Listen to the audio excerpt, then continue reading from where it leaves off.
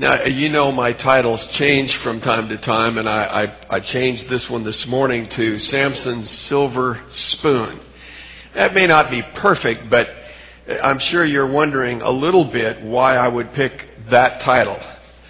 Generally, when we say somebody's been born with a silver spoon in their mouth, we mean that they've been given all of the advantages that life has to offer. They've got a sort of a leg up on life, and they have advantages that may not be there for other people. And it seems to me that in Judges chapter 13, that is what we are looking at. It is, I think, a very fascinating chapter. In many ways, when you read these verses, it has a sort of a deja vu feel to it, and we'll talk about that in a minute. But it is interesting to go into this amount of detail. No one else in the book of Judges has this much detail regarding their origins or their calling or their gifting. One whole chapter devoted to Samson and to his family. And I think we ought to take note of that. We ought to take note also of the fact that Samson is the last judge in the book of Judges, not necessarily the last book, the last judge, period, because some would see Samuel in that role later on. But he is the last judge in the book of Judges, and so you might say he's our last chance. And this chapter gives us a sort of an exciting introduction, and you think this is the beginning of great things to come.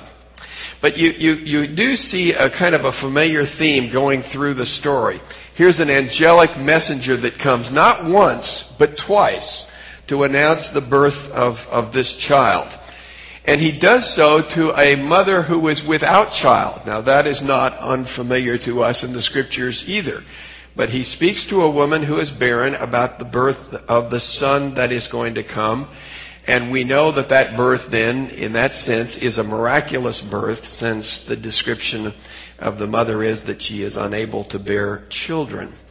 And I'm going to say that we come to a chapter that portrays godly parents. Now, I'm a little disappointed with some of my brothers in this regard, not here in this church, but there's a sense in which some people anticipate the failures that are going to come in the next chapters, and so they sort of brace up for them here, and they look at Manoah in particular and his wife to some degree as less than what they ought to be as parents. I just don't see it that way. I mean, when you think about the day and time in which Manoah and his wife lived, these are godly people. And they have every intention of raising their child in the right way. So that's the way that I read the story. And my last word of exhortation to you is, as you read chapter 13 and as you study it, do so, if you can, and I know that's difficult, but do so setting aside what you already know about chapters 14 and 15 and 16. Set that aside and read this as though you were reading it for the first time, because it seems to me that you would come away from this with a very upbeat, expectant note in what's taking place, and you're sort of saying to yourself, this is really going to be good. That's what chapter 13 does, at least for me. Now, I don't think we can understand this chapter unless, and even the whole life of Samson, unless we know something about the Nazirite vow. The Nazirite vow, you remember, is described for us in Numbers chapter 6, verses 1 through 21. And there are several elements of that are especially pertinent. But notice it is a voluntary vow.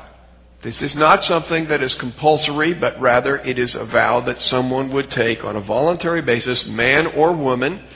And it is a temporary vow. That is, as this thing is described in Numbers chapter 6, it is described as a vow that takes place for a period of time. And then after that period of time, that vow is completed and that time ends. And that's when the hair cutting ceremony takes place, is at the end of that vow. That would be the way it would normally be done. there is the restriction, this is really strange, of all grape products. He doesn't just say, God doesn't just say no alcohol, although that's clearly there. There is no wine, no grape juice, no grape skins. I mean, anything that has to do with the grape is out, period. Now, I don't know whether that's because some desperate soul is going to try and wring out something from the skins of those grapes or whatever. But he's supposed to stay away from that. Primarily, I would assume it's the alcoholic element that is involved, but not perhaps altogether. All the elements of grape products are prohibited. No contact with the dead in the Nazirite vow. No contact with the dead. If there is contact with the dead, then of course you're defiled. And if perchance, as Numbers spells it out, the person who is in the Nazirite has a Nazirite vow and is working out the time of their vow, if they come in contact with someone who dies or is dead, they have to go through a cleansing ceremony and they get to start all over. Now that could be a rather frustrating thing for a guy to keep starting and stopping, but you got to complete your vow. And if you're defiled, then you have to start over from go and begin again. And no haircut while the vow period is in existence. That's the Nazirite vow, and that's going to be the backdrop for what God is going to say to Manoah's wife, and of course, which will apply to Israel. Now let's look at Israel's spiritual condition there in chapter 13 and verse 1. You remember back from chapter 10 that Israel was not in a good spiritual state as it's described in verses 6 and 7.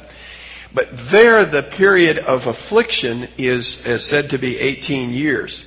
The period of affliction here is 40 years. But what you see back in chapter 10 is that the apostasy of Israel has grown to where now it is not just one god, Baal, Berith, for example, but it is all this mixture of the Canaanite gods that are being worshipped. And so when we come to chapter 13, and it says that Israel again did evil in the eyes of the Lord, we can sort of fall back on what we've seen before and say, I have a rough idea of what that means. And then God gives them over, it says, into the hands of the Philistines for 40 years. That's what's said. Now we also need to look at what isn't said. And this is an argument from Silas, so you have to be a little careful. It isn't said that they were terribly oppressed. Now it's said before. It's not said here. It is not said that they cry out. Whether that cry is a cry for repentance or whether it is merely a cry for help. It is not said in this text that Israel cries out. It is said that God is going to send them. It's obvious that God is going to send them a deliverer. But it is not apparent that that deliverer comes because Israel has cried out for them. So why would that be the case? Here's my suggestion. It may not be true, but it looks this way to me. It looks to me as though Israel has become used to captivity and comfortable with it. Isn't that a terrible thing?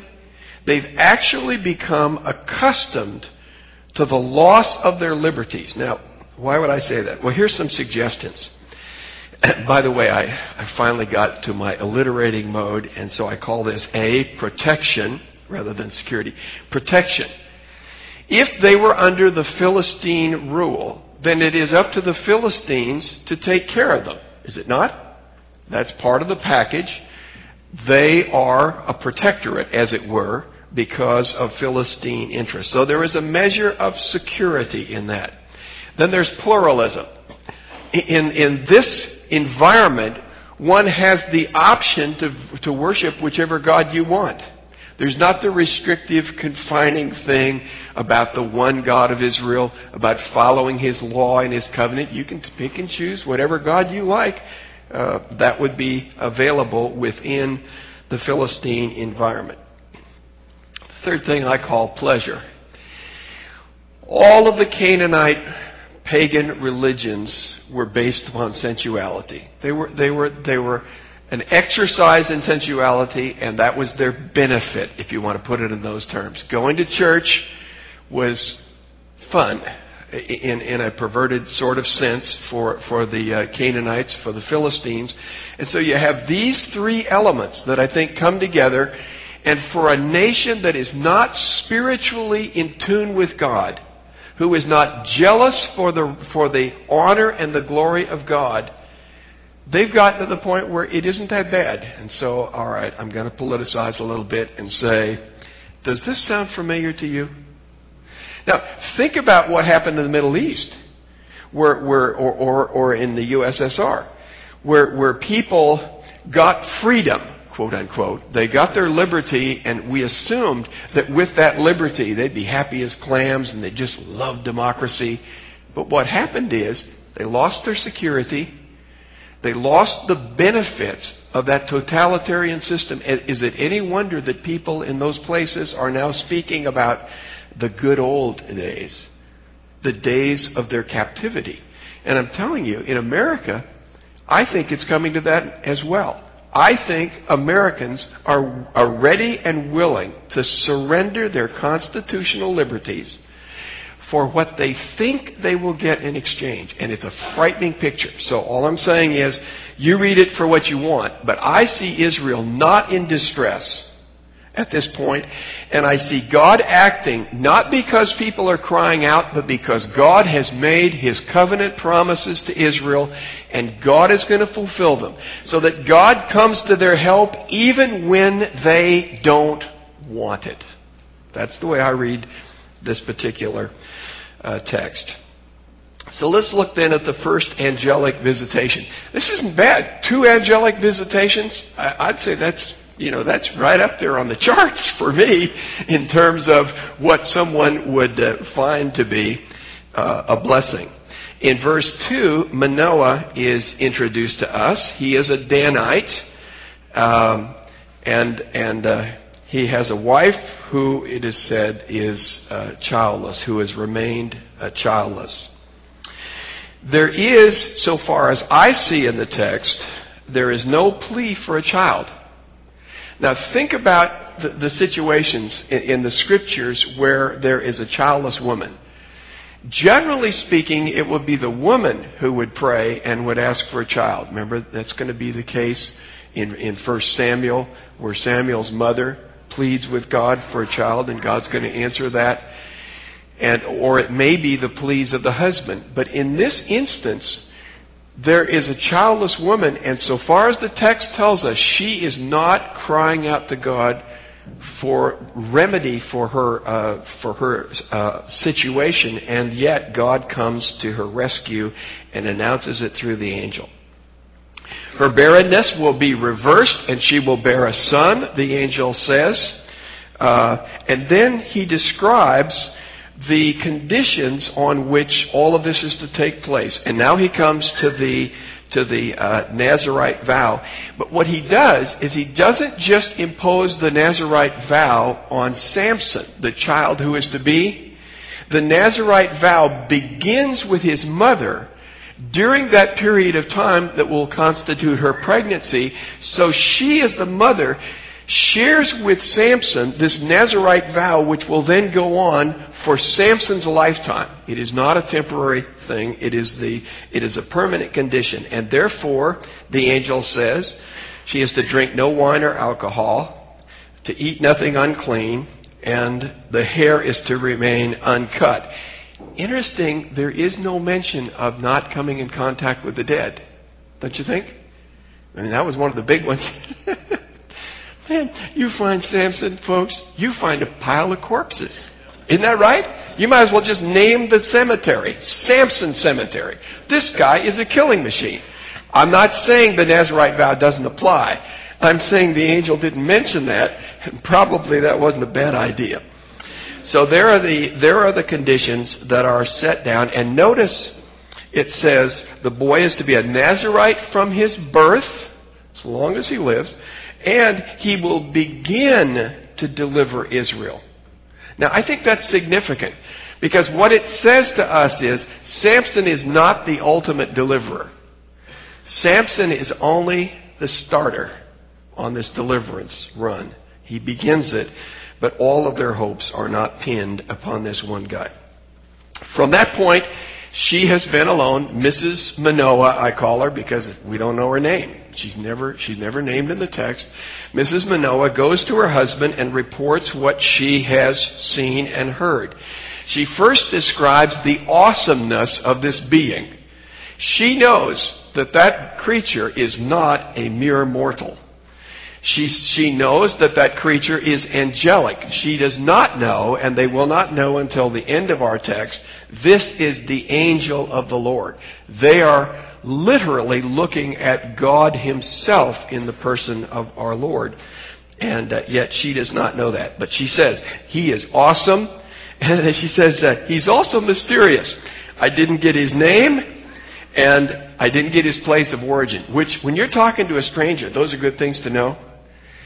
But I say this, and I hope you can take it in the sense it's meant. This is the first instance of biblical don't ask, don't tell.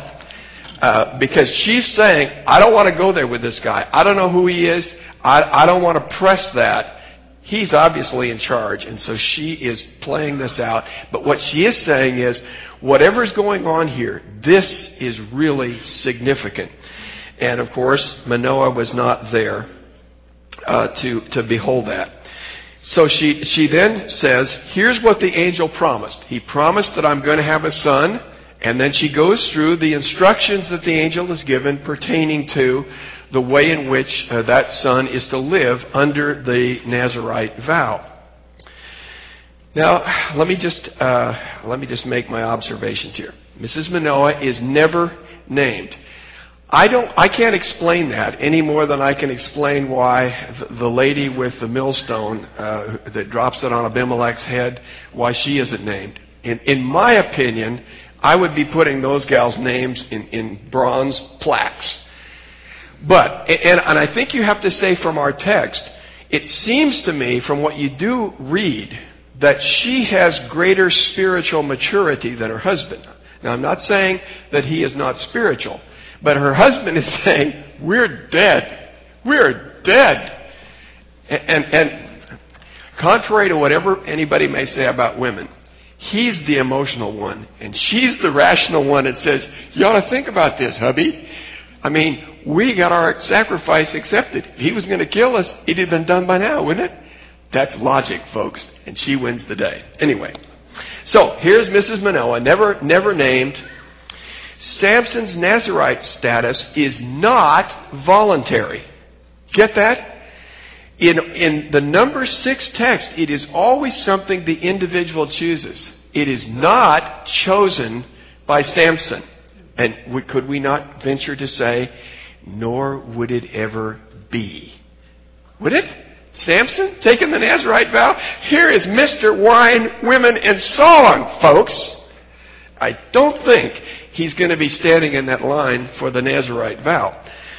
It's not voluntary, and it's not temporary. See, it would be one thing to take a Nazirite vow and to say, I'm going to do this for a week, 2 weeks, or a month, or whatever period of time it is. This guy gets to live under the Nazirite vow all the rest of his life because God has decreed and determined it that way. Mrs. Manoah needs to participate in that.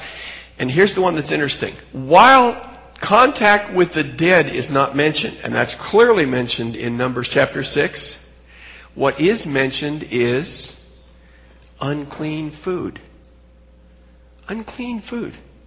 Now, why should that get our attention? Because unclean food was not a special prohibition for Nazirites. Unclean food was a prohibition for every Israelite. What does that tell you about the spiritual state of Israel? If she is to, in a sense, and her son are to act in a way that is unique and sets them apart from the sins of Israel, then not eating unclean food is one of the things that sets them apart. That tells me Israelites were eating unclean food. That was a part of their apostasy. And by the way, remember, eat, drink, and be merry is a part of the heathen worship scenario. And so eating at the pagan table, altar, was a part of that worship. They are eating unclean food, but God says that she must not. And again, the messenger is recognized at this moment as angelic, not as the angel of the Lord. Now comes the second angelic vision. Manoah, hearing these things, prays to the Lord and asks that the man of God who has been sent would come again and teach both of them, how it is that they are bringing up the boy that's going to be born. Now, to me, that's a real evidence of faith. I give him a gold star on this count. He does not say, as we have seen in the past, or he does not laugh, as we have seen in the past, a real knee slapper. Yeah, right, we're going to have a boy. Big joke. He does not say, as Zacharias does, how in the world is this going to happen? He assumes that what the angel of God has promised is going to happen. So the question he's asking is predicated on faith that what has been said will be fulfilled. You don't ask how to raise a boy if you aren't going to have one. You ask how to raise a boy when you know you're going to have one, and you wonder how it is to be done. And especially if they've gotten along in years at all. That's something all of us parents, when we started having kids, we said to ourselves, how do you do this? And so he wants to know, and he makes that request. The angel hears that prayer and answers it, but he does so by coming to the woman again. This unnamed woman, Manoah's wife, Mrs. Manoah, she's out, and the angel comes and appears to her, and she says to him, in effect, could you hold it for just 1 minute? I really need to get my husband because he wants to hear what you've got to say. So she brings her husband, and he has a couple of questions. The first one is, are you the one who's been talking to my wife? And he says, I'm the one. I'm the one that she saw before. I'm the guy. Then he says, then what is the boy's mode of life to be? He's trying to figure out, with this Nazirite vow, this spells out something very special about this boy. He obviously has a unique calling, and so what he's saying is, what exactly is that calling? And what do we do to prepare him for that? Right? And the answer is evasive. Evasive. Why? See, what the angel says to her is, now, says to Manoah, in effect, here are the things your wife needs to do. That wasn't the question. They'd already heard that part. The question was, what is this boy's life going to be, and what do we do to prepare him for it? Why does the angel duck that? Well, it seems to me that you have the ideal Samson, right? The ideal Samson is the Samson whose heart is for God. He's, in effect, a David. And when he sees Goliath cursing his God, he is the one who says, I'm going to confront that guy in the name of the Lord. I'm taking him out. It's his zeal for God that does that. Ideally, that would have been Samson. But the reality is, Samson is a man of the flesh. He's the Incredible Hulk who keeps getting mad. And because he has been angered and offended, he blows his stack and kills hordes of people. That's what he does. Well, what are you going to say? What's the angel going to say if he tells them how it's going to come out? It isn't that he didn't know. He could tell them, here's how it should come out, but that isn't going to happen. So what's he going to say? Well, turn him loose out there in the farm and let him kill all the animals he can get, and he'll get practice for this. You don't say. So he just avoids that. Because what's going to happen is certainly not the ideal. Then he asks him, could you stay for dinner? Which is not unfamiliar to us, is it? We see that with Abraham and the three messengers that come, and he invites them to stay and to partake of Gideon as he wants to offer the sacrifice. And so the angel declines to eat dinner, but he does say, if you want to offer a sacrifice, then I'll be glad to be a part and a party of that. And then he says to him, what is your name? What is your name? Now, that's not really an unrealistic question, is it? I mean, you're saying, his wife has come and she said, there's this angel, he hasn't told me what his name is, or he hasn't said where he's from, and there's this nagging question, just who are you? Who are you? Where are you from? What's your name? I don't think that's manipulative. I think that's something all of us would like to know. And we would have wanted to know the same thing. But that is not told him, other than it's saying, in effect, it is so amazing, it is so undescribable that you wouldn't be able to fathom it. It's bigger than you would imagine. Then we come to the amazing sacrifice that's offered. Here is the sacrifice of the goat on the rock, and while this thing, the smoke is ascending up from that sacrifice, can you imagine what it was like to see that the angel of the Lord just ascend in that smoke up into the heaven? And it's obvious they're standing there waiting for him to come back. When's this going to come back? And when he doesn't come back, that's when the light comes on, and they say, "Oh my goodness, this was the angel of the Lord. We have seen God." Manoah wasn't wrong when he said we should die. Was he? No one could look upon God and live was the rule. And so his wife, though, says to him, well, let's think about this for a minute. He accepted the sacrifice, and he's allowed us to live. We are alive. So for whatever reason, the angel of the Lord has chosen to manifest himself to us and yet to allow us to live. Then you come to the birth and the growth of Samson as it's described in those last two verses of the chapter. She gives birth to the boy. She names him Samson, and he grew, and the Lord blessed him. And verse 25, I guess, is the most puzzling verse to me, because it says, and the Spirit of the Lord began to stir him while he was in Mahanaim, Dan, between Zorah and Eshtaol. What do you think those stirrings look like? I looked up the word, and I'm trying to go, find, there's got to be some wonderful revelation here that I've just passed over, and that somewhere it's going to see. I don't find the answer to that question. I cannot imagine in those stirrings that it means that every now and then he had the impulse to kill something. But, my friends, when the Spirit of God comes upon Samson after this, in his adulthood, what's going to happen every time? People are going to get hurt. People are going to get hurt. That's what happened. Now, I can't see the stirring of the Spirit being that. It seems to me that what the text is saying is that the Spirit of God was working in Samson in terms of what it meant to be a deliverer, about what it meant to serve and to follow God, about what it meant to be a Nazirite.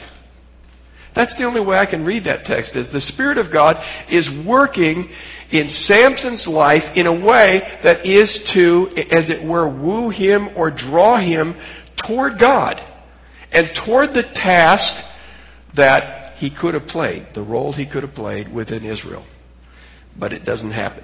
Now, that's where our text leaves us. And there's really a logical break. Chapters 14 and 15 I call wedding woes. But, it's where this poor boy keeps trying to find himself a girl. And, man, it does not work. What would this guy have done with eHarmony.com? He would have worn those guys out. But here he is out in 14 and 15 looking for Ms. Right. And then finally in chapter 16 you see Samson and Delilah and his death and the destruction of the temple there and those who were gathered in it. But up to this point, I think you have to say, what would we have expected to happen next if we only read the text this far and if we didn't read our children's Bible story books about Samson? Boy, what a wimp out. Are they not? You almost ought to rip those pages out. Samson's this wonderful guy. I mean, they really clean him up. That guy could have run for office. He looked so good. You can't tell it the way it is. And from reading this chapter, you would almost believe those stories were true. But history doesn't bear it out. Something is going to happen. So it seems to me that what the author is doing for those who are reading the story is he's building us up and he's saying, look, you got this miraculous birth, like we've had miraculous births before, and like the ultimate miraculous birth that's going to come when the Lord Jesus comes to earth. You've got a miraculous birth, angelic visitation. I mean, doesn't that say to you, something big is coming? When years ago I was speaking at a banquet in the book of Acts, and I was building up to my punchline, and there was one lady in that audience sitting way back there, and she was with me. And I build right up to the punchline, and I'm ready to drop the bomb, and this woman from the back goes, oh, yeah, it's like, here it comes. And I'm thinking, you are right, lady, you are right, it's going to come. If we had her here today, you'd hear her in the back. As we got this far, she'd say, oh, it's coming, it's coming. A great victory, a great day for Israel.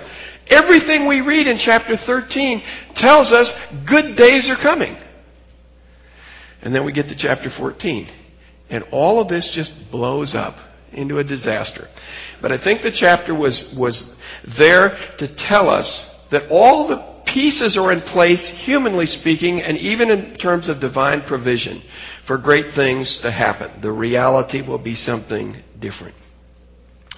Why does God impose the Nazirite vow on a guy who will trample it every day of his life? I mean, don't you see that? I mean, the wine thing, the grape thing, contact with the unclean thing, the hair thing. This guy can't get anything right that has to do with the Nazirite vow. The answer in my mind is God is raising the bar. God is setting the standard for what a deliverer ought to be. Would you not agree with me that up to this point, deliverers have not measured up? I mean, deliverers, as I said, were jerks. So if the deliverers of the past in the book of Judges didn't measure up, then rather than lower the bar, that would be what we would do, would we not? Well, if we're going to get a guy, we've got to lower the standard down so low that these guys can finally make it. God raises it so high that nobody can make it. Because the deliverer needs to be this kind of man. The reason why these previous deliverers failed is because they were not men with a heart for God. Is it any surprise to us that when Israel gets her king in David, that they get a king who has a heart for God? See, all the standards were here. All the regulations were here. The problem with Samson was his heart was not with God. He loathed what God delighted in. And it's no wonder, therefore, that that's going to be a disaster in the chapters that follow. What advantages does Samson enjoy? He enjoys the divine calling. He enjoys the benefits of godly parents who desire to raise him up in a way that he should be raised. He has the Spirit of God resting upon him. My goodness. That's pretty good preparation. But it's going to be a disaster. Why does he fail so badly? No heart for God. What does it teach Israel? One, it teaches Israel that the real deliverer, the ultimate deliverer, has got to be somebody far better than any man they've ever seen. The real deliverer needs to be somebody who meets The reality of what the Nazirite vow is merely a symbol. I'm going to say this about Jesus right now, but Jesus is not a Nazirite. Jesus fulfills, as it were, the picture, supernatural birth, angelic visitation. He fulfills those things, but Jesus is not the Nazirite. Who is? John the Baptist. Jesus says, John the Baptist came to you not eating, not drinking, and you called him a crackpot. And now I come to you eating and drinking, and you call me a drunk. I mean, Jesus made wine for the wedding, not water. And so you have to say, Jesus is not a Nazirite. Why? Because he was in his essence what being a Nazirite symbolized. He didn't have to have the symbol. He was the reality. And so he is the fulfillment, I think. And therefore, he is the great and the ultimate deliverer. What then does this have to say to us? Well, it points us to Jesus. I don't see any way to read this text but what you're thinking about Jesus when you read this story. Now, granted, Mary was not an older woman who could not bear a child. She was a younger woman who, because she was single, could not morally bear a child. She was childless in the moral sense of that. But the rest of it fits. Our Lord Jesus is the fulfillment. He is the ultimate deliverer. Here's one. The sovereignty of God and the responsibility of man. That great enigma that we all face. What you see, I believe, is divine provision that is made for Samson. Would you not agree? And that if Samson had chosen to follow God, he would have had the power of God to carry out the task in a way that would have been honoring to God, that would have been glorious rather than embarrassing to us as we read the text. What was it that kept him from doing that? The flesh. The flesh. It's all about the flesh for him. And frankly, friends, all the way through the Bible, that's where it always comes down, isn't it? Why do men fail? Why did David fail? When he had all the gifting, the Spirit of God was upon him, he had power over all of Israel. Why did he fail? The flesh. Solomon, all of the wisdom that God gave to him, the nations under his control, First Kings chapter 11, why did he fail? The flesh. 1 Corinthians chapter 10, when God is speaking to the Corinthians and talking to them about the failures that is taking place within the church, he points back to Israel's experience in the 40 years in the wilderness, and he says to them, your problem is their problem, and their problem was the flesh. When people who are in leadership in Christian ministry today fail, almost invariably, why is it? The flesh. What this text is saying to us is the flesh will kill you. It'll kill you. And you can't serve that. And the Spirit was there available. Here's the sovereignty of God part. The sovereignty of God part is even when Samson fails, God's purposes do not. What I see from this text is not a marvelous Samson that we talk and look back on as our great mighty hero, our role model, whatever. He isn't. But what we see is that God had a purpose, and his purpose was to deliver Israel from the power of the Philistines. And how did he do it? He did it through a man who chose to be disobedient, who chose not to act in the power of the Spirit in the positive sense.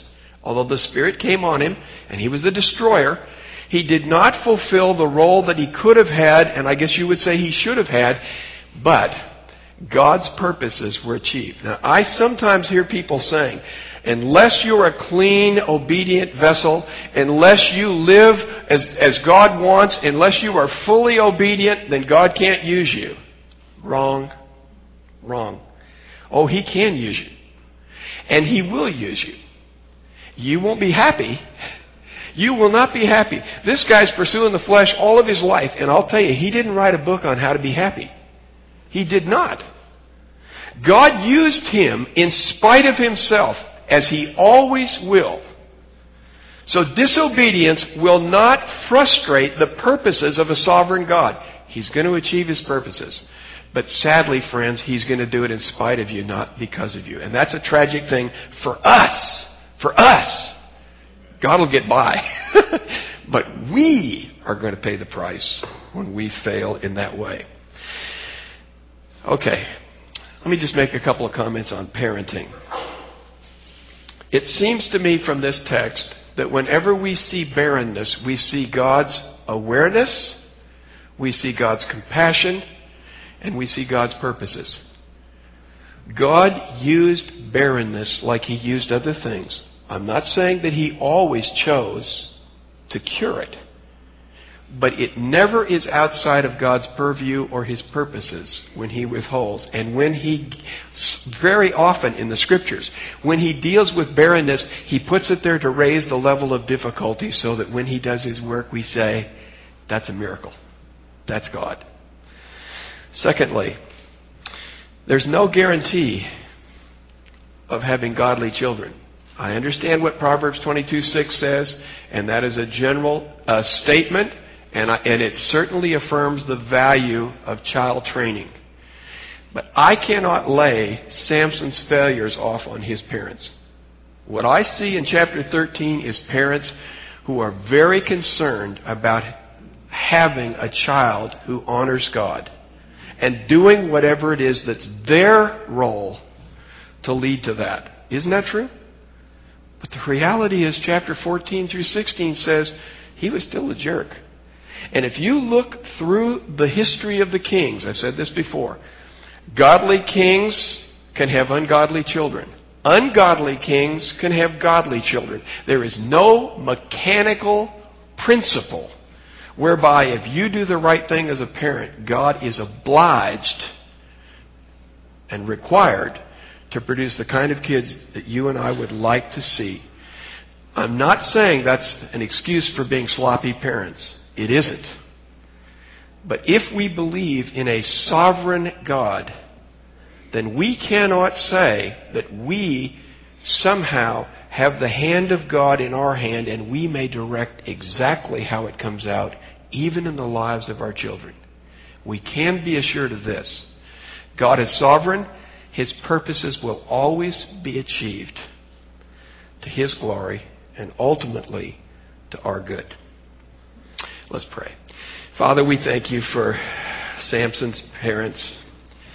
Thank you for the story, and it certainly looked as though things were going to go well, and they surely did not. Help us to be as eager as they were to train our children in a way that we should. Help us also to be firmly convinced that while it is important for us to obey and to do as you have said,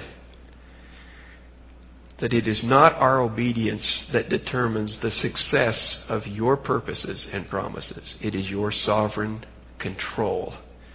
Thank you that when Israel was complacent in their unbelief and disobedience, you were not, and that you came to their aid when they were not crying.